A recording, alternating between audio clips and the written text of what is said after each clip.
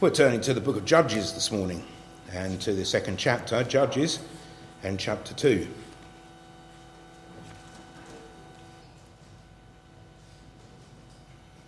And an angel of the Lord came up from Gilgal to Bochim and said, I made you to go up out of Egypt and have brought you into the land which I swear unto your fathers. And I said, I will never break my covenant with you, and ye shall make no league with the inhabitants of this land. Ye shall throw down their altars, but ye have not obeyed my voice. Why have ye done this? Wherefore I also said, I will not drive them out from before you, but they shall be as thorns in your sides, and their gods shall be a snare unto you. And it came to pass, when the angel of the Lord spake these words unto all the children of Israel, that the people lifted up their voice and wept. And they called the name of that place Bochim, and they sacrificed there unto the Lord. The word Bochim means the weepers.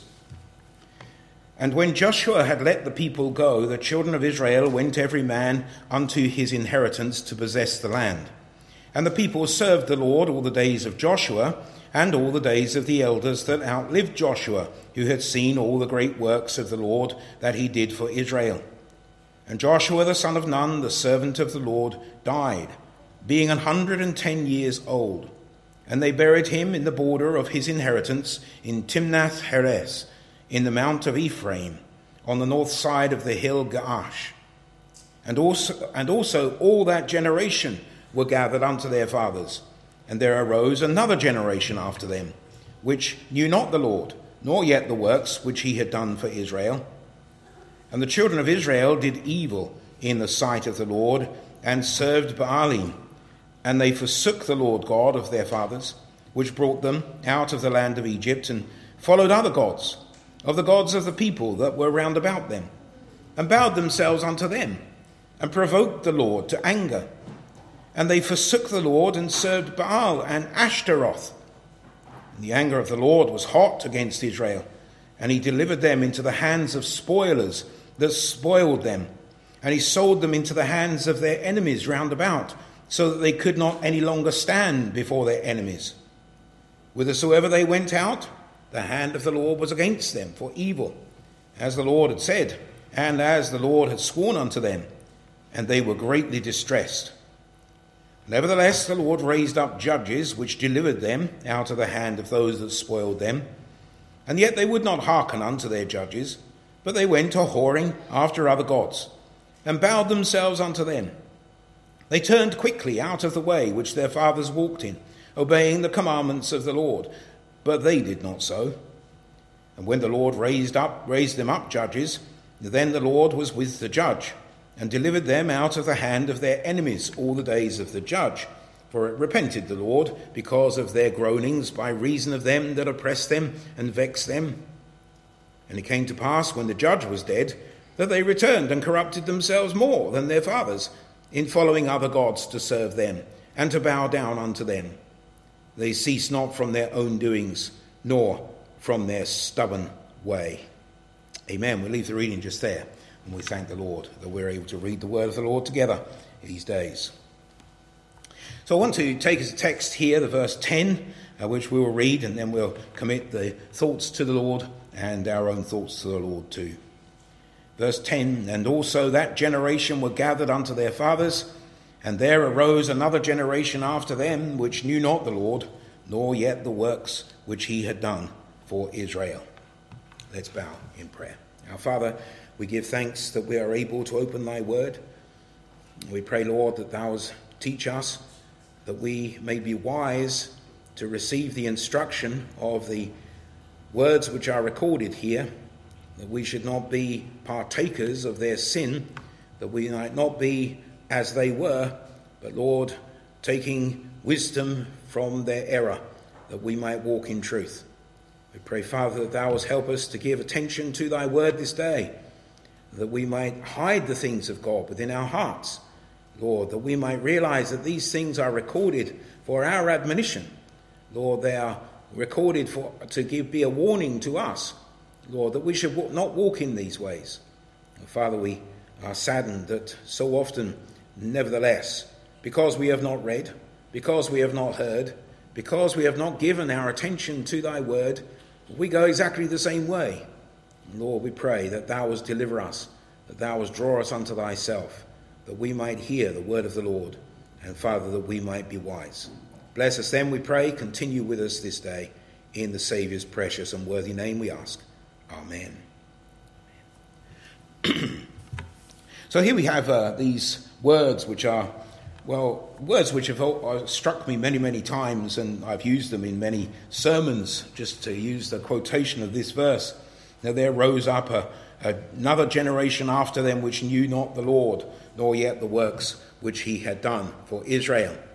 And when we think of those words, we can recognize that very same thing happening in this country, has happened in this country. We recognize that once upon a time there was a great blessing in this country when churches were built continually, it seems, in every town and village, not just churches but multiple churches. And some of those churches, I suppose, were built because of schisms and troubles within the church where there were disagreements over one thing or another. And that was very sad that should happen, but it was for the benefit of the gospel in the fact that it was disseminated further and that more should hear the word of the Lord. And so even today we can see as we go through lots of the towns and villages of this country, churches one after the other, and churches of different hue, and certainly sometimes of slightly different doctrine. But the people saw great things done in those days, and we have forgotten and have not known those things in this day because the people that have arisen have not seen them and they have not experienced them. So I want to consider this with you, this portion of Scripture, and seek to apply it to our own situation today and to give warning also to the young amongst us. So the first thing we see here is the people's lack of knowledge. The second thing I want to draw your attention to is the reason for their lack of knowledge. And then thirdly, the result of their lack of knowledge. The people's lack of knowledge. Well, we read here then that they had no understanding or no knowledge of the things which have been done before them. In verse 10, once again, it says, and also all that generation were gathered unto their fathers, and there arose another generation after them, which knew not the Lord, nor yet the works which he had done for Israel. Now the former generation had known the works of God. It's significant that it is written in such a way that when Joshua died, the people began to wander off after the corruptions of the land into which they had come. The Lord had warned them, and in fact instructed them, that when they came into this land, that they should break down all of the altars that were there. We see it there in the second verse of this chapter, and ye shall make no league, no covenant with the inhabitants of this land. Ye shall throw down their altars, but ye have not obeyed my voice. Ye shall throw down their altars. The idea there is to get rid of all of the temptations to follow after the gods of the people that were there. And yet those temptations remained because they didn't cast down the altars. Now, we could say, well, in this day and age in which we live, that is certainly the way of thinking of those who have influence over us through the media and through government and so on, and pressure groups one after another, that we should give way to every minority and whatsoever may come into the land, that they should have a freedom to do as they will. But that, of course, introduces all kinds of corruptions, and the people not only might follow after those things, and not many, I don't think, particularly have followed after those things, but nevertheless there is a compromise between them. And there is a confusion as well. There's a confusion which once there was not in this country. Once upon a time, people knew that the gospel, or the God of the Bible, was the God who created the heavens and the earth. And that became a problem in itself, in the fact that no one really needed to preach on it because everybody knew that already. And so preachers didn't really particularly consider that as being an important thing to preach. But of course now that there are all kinds of gods which have come into the land and in the minds of the people and in the traditions of the people, there is a confusion. Well, which God is the right God? And this is an argument which is set before the common people of the country to say, well, how do you know that the God of Christianity is the right God? Why is it not the God of Islam? Why is it not the gods of Hinduism or other gods? It could be anybody. How do you know that it is the God of the Bible? Of course, there is an argument to be made, and there is an argument to be won concerning the God who is the creator of all things. None of these other gods have the same credentials that the God of the Bible have. But of course the people don't listen to that, because we are also in a time and an age of sound bites, where if you can say it in 10 words or less, then that is the thing which sticks in people's minds, and arguments which may stretch over pages, nobody's interested in listening to those. And so the argument is lost because it can't be stated in a few words. And that is a great sadness, and it seems to me also an ignorance of even understanding logic and the like in this country in these days feeds into that problem. But the problem here, first of all, was there was no experimental knowledge. And there was no experimental knowledge because the people had no longer, it seems, any need to follow after the things which God had taught them. They were in the land. They were in the land. And those who had come into the land, we know, had seen mighty things. And it's significant, these words in verses 6 and 7. When Joshua had let the people go, the children of Israel went every man unto his inheritance to possess the land. And the people served the Lord all the days of Joshua, and all the days of the elders that outlived Joshua, who had seen all the great works of the Lord that he did for Israel. And so they continued in the ways of the elders who had gone before them, but they only did so because the elders who had gone before them led them in that direction. There was nothing in their own minds, there was nothing in their own hearts, and there was no experience in their own ways. They hadn't proved God for themselves because, they had all that they needed, and indeed the elders and Joshua were the ones who would deal with all the situations that might arise. And that's a dangerous thing. And we need to remember this also with our own children, that they are brought up to understand that it is their relationship with the Lord which is important to them. That they know the Lord, that they see the answers to prayer, that they trust in him, and that those answers to prayer are remembered so that they know that the Lord answers prayer. They need some experimental knowledge for themselves. Here in Malachi, or not here, in the portion we read earlier, Malachi chapter 3, the Lord says, "Bring ye all the tithes into the storehouse, that there may be meat in mine house, and prove me now herewith." Prove me now herewith. This is a specific, of course, that the Lord is speaking of here. But the point that I want to draw from the verse is that the Lord's prove me now. Prove me. And that is, trust in me. Call upon me. Live as though I am with you. And see whether I am indeed with you. Because that is an experimental knowledge. That is to know that the Lord is with us. And then also we can say that there was no experimental knowledge because they lacked discipline. They lacked discipline. And we read there again in verse 6, "And Israel went every man unto his inheritance to possess the land." And so they went to that inheritance and they received that inheritance, and there was no discipline to follow after the Lord. They didn't discipline themselves to walk in the way of the elders who had come before them. There was no consideration, it seems, in their minds that how they came to inherit this land in the first place was because Joshua and the elders that were with him and the people that were with him trusted God. That was how they had these things in the first place. They were just an inheritance. They were just given to them. It was easy come. And so there was no experimental knowledge, and we need a discipline. When we have something already, we need a discipline to recognize how that came about in the first place. And we look back in the history of this country and we see how the blessing of the Lord came about in this country. And we realize that there were those who put themselves out there even to lose their lives, that the word of God might be written in a language that the ploughboy could understand.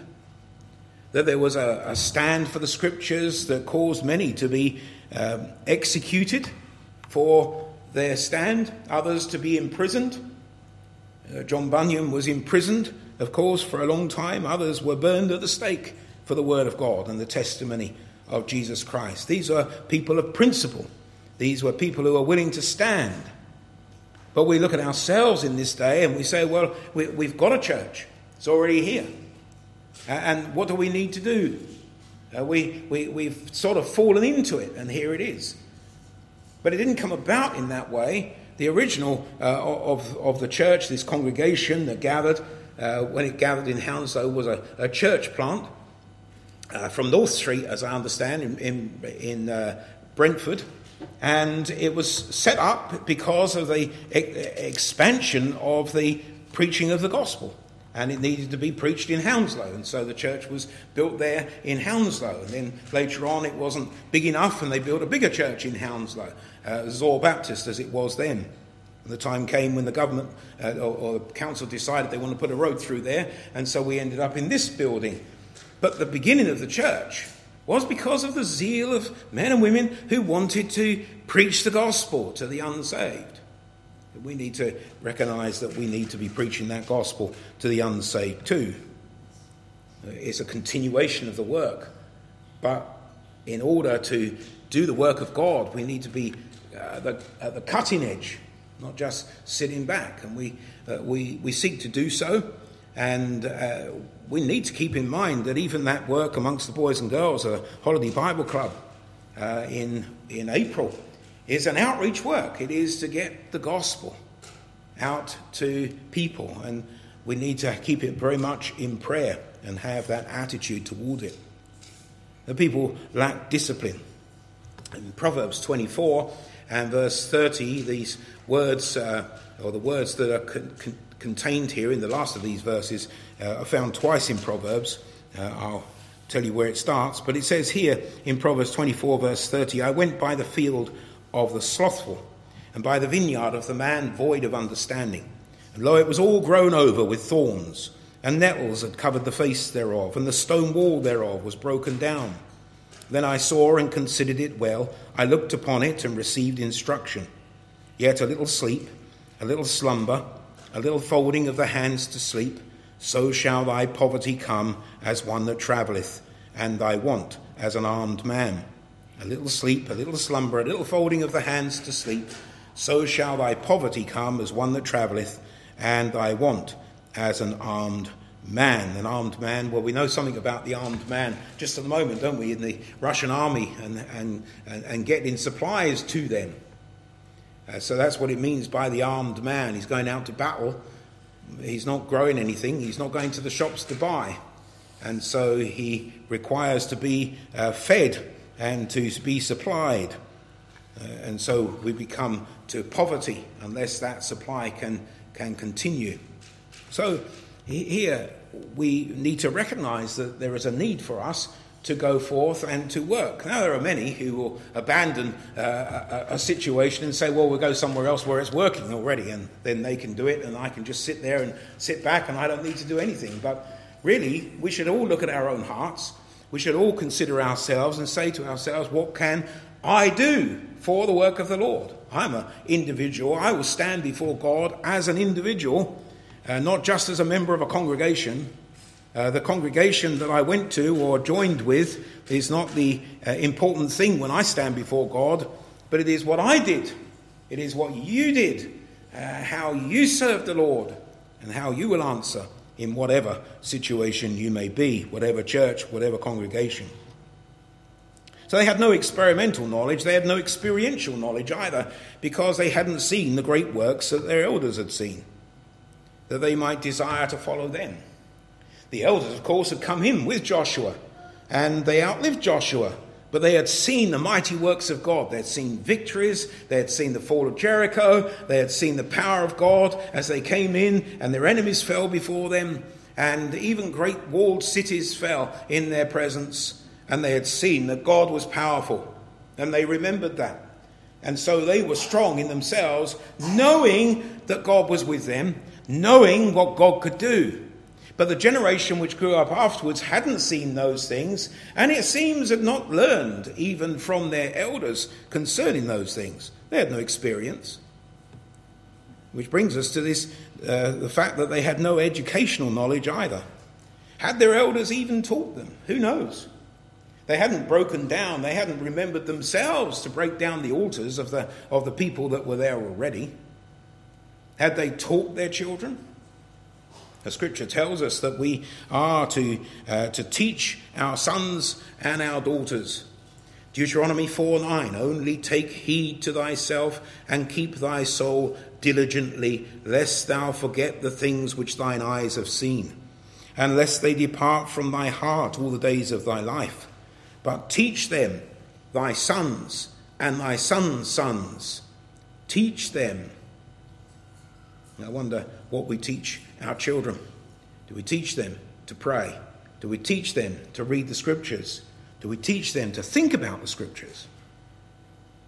Because there are many who sit around the table, perhaps, and hear the word of God read, but are they taught to analyze the scriptures for themselves? Are they taught to apply the scriptures to the situations of this world? Are we reminding them of the things which have happened in our lives and the things indeed that have happened in this land? Are they going to grow up as those who have a lack of knowledge? Also in Hebrews, in chapter 2 and verse 1, we might ask the question, if the elders had taught them, had they paid attention? And quite often, boys and girls, young people, don't really give much attention. Certainly in our young people's meeting, there are times when we might be speaking and there's little attention being paid. They might be digging each other or giggling about something or other. And we have to keep stopping to get their attention back. But we can only get their attention back in the fact that they are actually looking at us and not messing about. But we can't get their attention so they're actually hearing what we say. That is the work of God, which is why it's important that we pray and pray that the Lord will work in their hearts, that they actually understand what is being said. They're actually interested in what's being said. Last evening there was a Christian film which we were showing to them. At the beginning of it, there was a lot of messing about and giggling and so on. By the time it came to the end, they were all silent and watching, because it had become very intense and very interesting. That's what I presume anyway. But their attention was there at the end of the film. And that is the part which was taken in. The rest of it, if you ask questions, I'm sure, and a clue what was going on. But here we see the importance of actually hearing. In Hebrews 2 and verse 1 we read, therefore we ought to give the more earnest heed to the things which we have heard, lest at any time we should let them slip. And it's possible for us. It's not that it's not taught. It's not that it's not been there. It's not that we haven't come to the house of God and it's been preached upon, but we weren't paying attention and we didn't get anything from it. It's important that we pay attention to the word of God. And then we can say, well, people had a lack of knowledge. What's the reason for their lack of knowledge? Well, first of all, I would suggest that they trusted their leaders instead of God. And this is a big problem, I think, within churches. People go and they find a preacher which they like to listen to, and so they listen to that preacher and they hear him and they follow his ways and they do the things that he tells them. But those things have never really actually caught hold of them themselves, so that when that preacher is gone and another preacher comes into the congregation, that they don't know the difference. This is the new pastor, this is the new preacher, and they couldn't tell you if there was a difference in doctrine, if there was a difference in understanding, and a difference in teaching, because they never really knew from the first what the first man believed, let alone what the second man believes. And it's important that we understand that we're not trusting our leaders, we are trusting the Lord, that we're walking with the Lord, that we are testing all things by the scriptures. When Joshua and the elders who had been with him died, they lost out. They didn't know the secret for their success was communion, was prayer. That the secret of their success was their faithfulness. They didn't know that through those 40 years in the wilderness that the people had died because they were unfaithful and because they didn't trust God. And that the generation which grew up after them did trust God because God had taught them intensely in the wilderness to trust him. And that they came in and they took the land. And so for themselves there was little prayer, little faithfulness. And indeed there were some who followed after the gods of the land. They forsook the Lord, verse 13, and served Baal and Ashtaroth. They prayed, but not to the right person. Perhaps they thought, well, gods are all the same, and this is the God of this land, and we're in this land now, and it's the land which is important to us. Again, here we have to recognise that so often people are so taken up with the physical aspects of life, that the important thing to them is not to worship the Lord, but it is to find a husband, to find a wife, to get a house, to get a good job. That's what they're praying about. That's what they're seeking. And if it's not working out, then they must be in the wrong church. But they're not there to seek the Lord and to know him. Trusted leaders instead of God. Again, there's these words which are stood out to me. Last Lord's Day we were thinking about Isaiah 43 and the 12th verse, and we read there, I have declared and have saved and I have showed when there was no strange God among you. Therefore ye are my witnesses, saith the Lord, that I am God, when there was no strange God among you. In Deuteronomy also, in chapter 32 and verse 12, so the Lord alone did lead him, and there was no strange God with him. What are the strange gods in our lives? Do we make strange gods of the material? Do we make strange gods of the teachings of men, the philosophies of men? What has crept into our understanding from the constant bombardment of the ethics, so they're called, of mankind, this humanism as it's termed? It's not really humanism at all, because it is not to the benefit of human souls, it is to the destruction of souls, but that's what it's called. How much of that has come in and pushed out what God is teaching? Are we trusting our leaders instead of trusting the Lord? Are we basing our understanding upon the scriptures or what people say about the scriptures? I'm always amazed if you read some of the sermons of men, even in the 19th century, late 19th century, how little exposition of scripture there is. There's a lot of sermons, and there are stories told in those sermons, and there are all kinds of applications which are made from a verse, but no actual exposition of what is going on in the portion of Scripture. What is being said here? What does this actually mean to us in its context for us today? But somehow just taking a few words. The children of Israel did evil in the sight of the Lord, perhaps, and then preaching about evil that we might do, rather than seeing what was the evil that they were doing. And how does that apply to us in these days? And I think one of the reasons why Christianity weakened so much was people didn't understand the scriptures. They knew what the preacher said because they heard him week by week, but they didn't actually understand the scriptures. What is being said? What is Paul's argument in Ephesians? What is Paul's argument in Romans? What is he saying there? Why has he written this? That's the important thing, that we have a foundation. They trusted their leaders. They left it all to others. And then they tolerated lawlessness in their midst. They allowed corruption and idolatry to remain in their midst.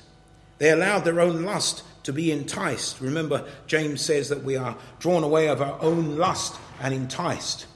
But if we leave the situations which entice us around us, then we are opening ourselves to be enticed. We are opening ourselves to the lusts which draw us after those things. Let's get rid of them. Get rid of them, and then we won't follow after them. And there are many things we can't get rid of. They are all around us. The whole world is following after these things, and it's very difficult to avoid them. And those are the things we particularly need to pray concerning. But what we can get rid of, let's get rid of. They tolerated lawlessness. They tolerated corruption. They tolerated idolatry. And soon they were enticed after it. We see there in verse 11, and the children of Israel did evil in the sight of the Lord and served Baalim. In verse 13, they forsook the Lord and served Baalim and Ashtaroth. It seems that even there is a progression. There in verse 11, they did evil in the sight of the Lord and served Baalim, but they also kind of served the Lord at the same time. But then they forsook the Lord God of their fathers, and they served Baal and Ashtaroth instead. That's the way men go. We follow after the lusts of our hearts. And the wonderful thing for them, of course, of serving Baal and Ashtaroth is that Baal and Ashtaroth don't tell them to do anything. Whereas God has a commandment for us, and it's one of righteousness, which we find very hard.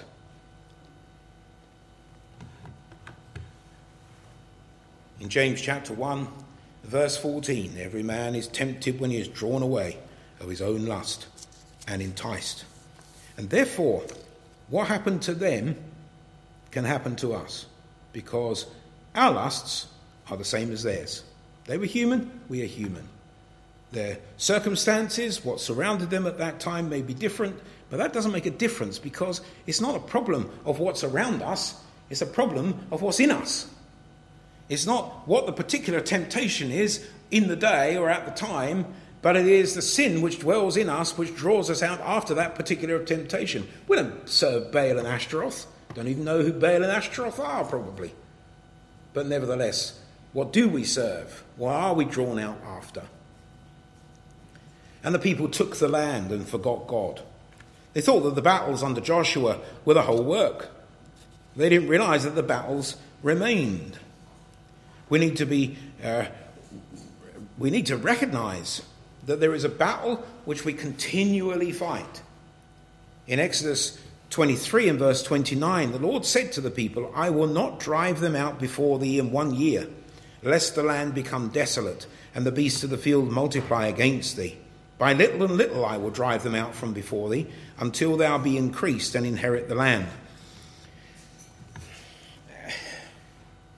We try to spiritualize this and draw a lesson from it. We have to be very careful in drawing the lesson, and I want you to be very careful in what you hear from what I say here. But the Lord comes in and he redeems us and justifies us when we call upon his name. And then we have a life to live, and there are sins which remain. We have difficulties, we have struggles, we have strifes, and we might ask the question, well, if the Lord has saved me, why am I so easily taken with this lust? Why am I so easily taken with that sin? Why are these things still with me? Why am I not just made righteous so that I can live in righteousness? And the thing which I want to say, which I want you to take in the right way, and not just to think that God agrees with sin, but there are many lessons we learn in striving against sin. And the sins which remain in us, the Lord will drive them out, but he will do so slowly. So we are in a constant battle to overcome the sins, and we will grow stronger as we overcome those sins. We are seeking, as it were, to take the land of our own hearts, and we need to strive to do so, because it's not going to happen in a moment. If we know Christ, then he has come in and he has justified us, so that when we stand before God, God will see no sin. Nevertheless, as we live in this world, sin remains in us, and we are striving to overcome it.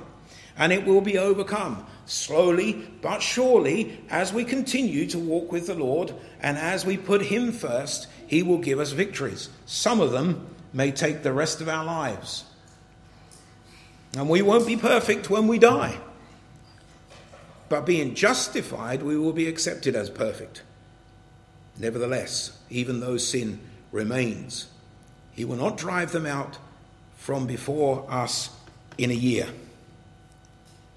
2 Peter 3:17, we read, Ye therefore, beloved, seeing ye know these things before, beware lest ye also, being led away with the error of the wicked, fall from your own steadfastness. But grow in grace and in the knowledge of our Lord and Saviour Jesus Christ. To him be glory both now and forever. Amen. Grow in grace and in the knowledge of our Lord and Saviour Jesus Christ. So the struggles that we have against sin, we need to keep on pressing against them. We need to learn from them. We learn many things, even from our sins. We learn our weakness. We learn God's strength. We learn that other people are sinners too. We learn forgiveness. We learn to be compassionate. We learn to recognize that not everybody is going to overcome their problems any easier than we overcome our problems. And we need to be forgiving, and we need to be compassionate towards them. And finally, the result of their lack of knowledge. Well, first of all, they came under a delusion. They slipped into an easy formalism, and that soon became idolatry. We can easily be formal, can't we? There are lots of people who go to church, and, well, we've seen because of COVID, in actual fact. We've seen how it is that through COVID, when churches were closed, some people who used to come to church don't go to church anymore. They did so because, well, it was a part of their form. That's what they did. On a Sunday, they would get up and they would dress up and they would go out to church. But because of COVID and the churches were closed, and some churches were closed for a long, long time, people found that, well, we don't really need to go to church. We could listen to preaching on the internet, and there's lots of it about. And we don't really need to do that even on Sunday. We could do that any day of the week. So we can do whatever we like on the Lord's Day, and we can listen some other time during the week. And it just becomes a formalism, and that can soon become something completely different, where we're worshipping the form instead of the Lord. And it's something that we do. We're not actually walking with the Lord anymore. And the delusion comes upon them. Well, they're still worshipping, aren't they? They're still religious. They're still in the land. But they have forsaken the Lord. And now they're serving Baal and Ashtaroth. We have to be so careful we don't serve Baal and Ashtaroth, because we've forgotten. We've forgotten that the Lord's call is that we should not forsake the assembling of ourselves together, that we are to exhort one another while it is yet day, that we are to edify one another, that we are to grow together in grace, that we receive strength one from another, encouragement one from another, that these things are important, that our children are to be taught the things which we have learned and which we have experienced, and that they should know. A big problem in these days, I think, is that somehow it got through to people's minds that, well, we should allow our children to make their own decision when they're old enough, whether they want to go to church or not. But of course they don't, because they've never been. They don't know what church is, never been through a door. And it's a very difficult thing to go into a new place. Even I have been to church all my life. Even before I was saved, I was taken to church. I've been on holiday and I've looked at a church and I thought, well, I could go there. But to actually walk in through the doors of a strange church amongst strange people is not that an easy thing to do, even though you're a Christian. So for people to walk in off the street into a church which they've never been to before in their lives. And of course this has come round to the fact that many grandparents who are now passed away, their children have never gone to church because they said, well, they can make their decision when they get older. And of course their grandchildren know nothing about God whatsoever because their parents never learned anything and they've never been taught anything. And they've turned away from the Lord to Baal and Ashtaroth, to the teachings of the world. Oh, they're still getting theological teaching, but it's in actual fact an atheological teaching. They're being taught now that there is no God. which is nonsense. A delusion comes upon them and the distress. Verse 14, the anger of the Lord was hot against Israel. He delivered them into the hands of the spoilers that spoiled them. He sold them into the hands of their enemies round about, so that they could not any longer stand before their enemies. Whithersoever they went out, the hand of the Lord was against them for evil, as the Lord had said, and as the Lord had sworn unto them. And they were greatly distressed. And distress came upon them. And distress comes upon many of us today, seeing the state of the church as it is. And it has come about because the people have forgotten the Lord, because they have not been taught, because they have not heard, because some atheistic philosophy has come to them that it doesn't really matter. And, well, whatever happens, happens. Well, it can be in our hands somewhat to go forth and to proclaim the gospel and to see the work of God done once again as it has been done in time past. The Lord has done it before, and we can know it.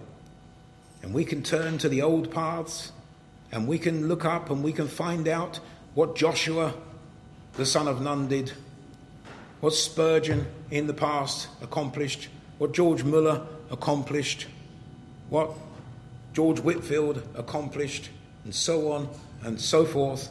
We can see what God is able to do, and we can be those people to serve the Lord in our day. May the Lord bless his word to us.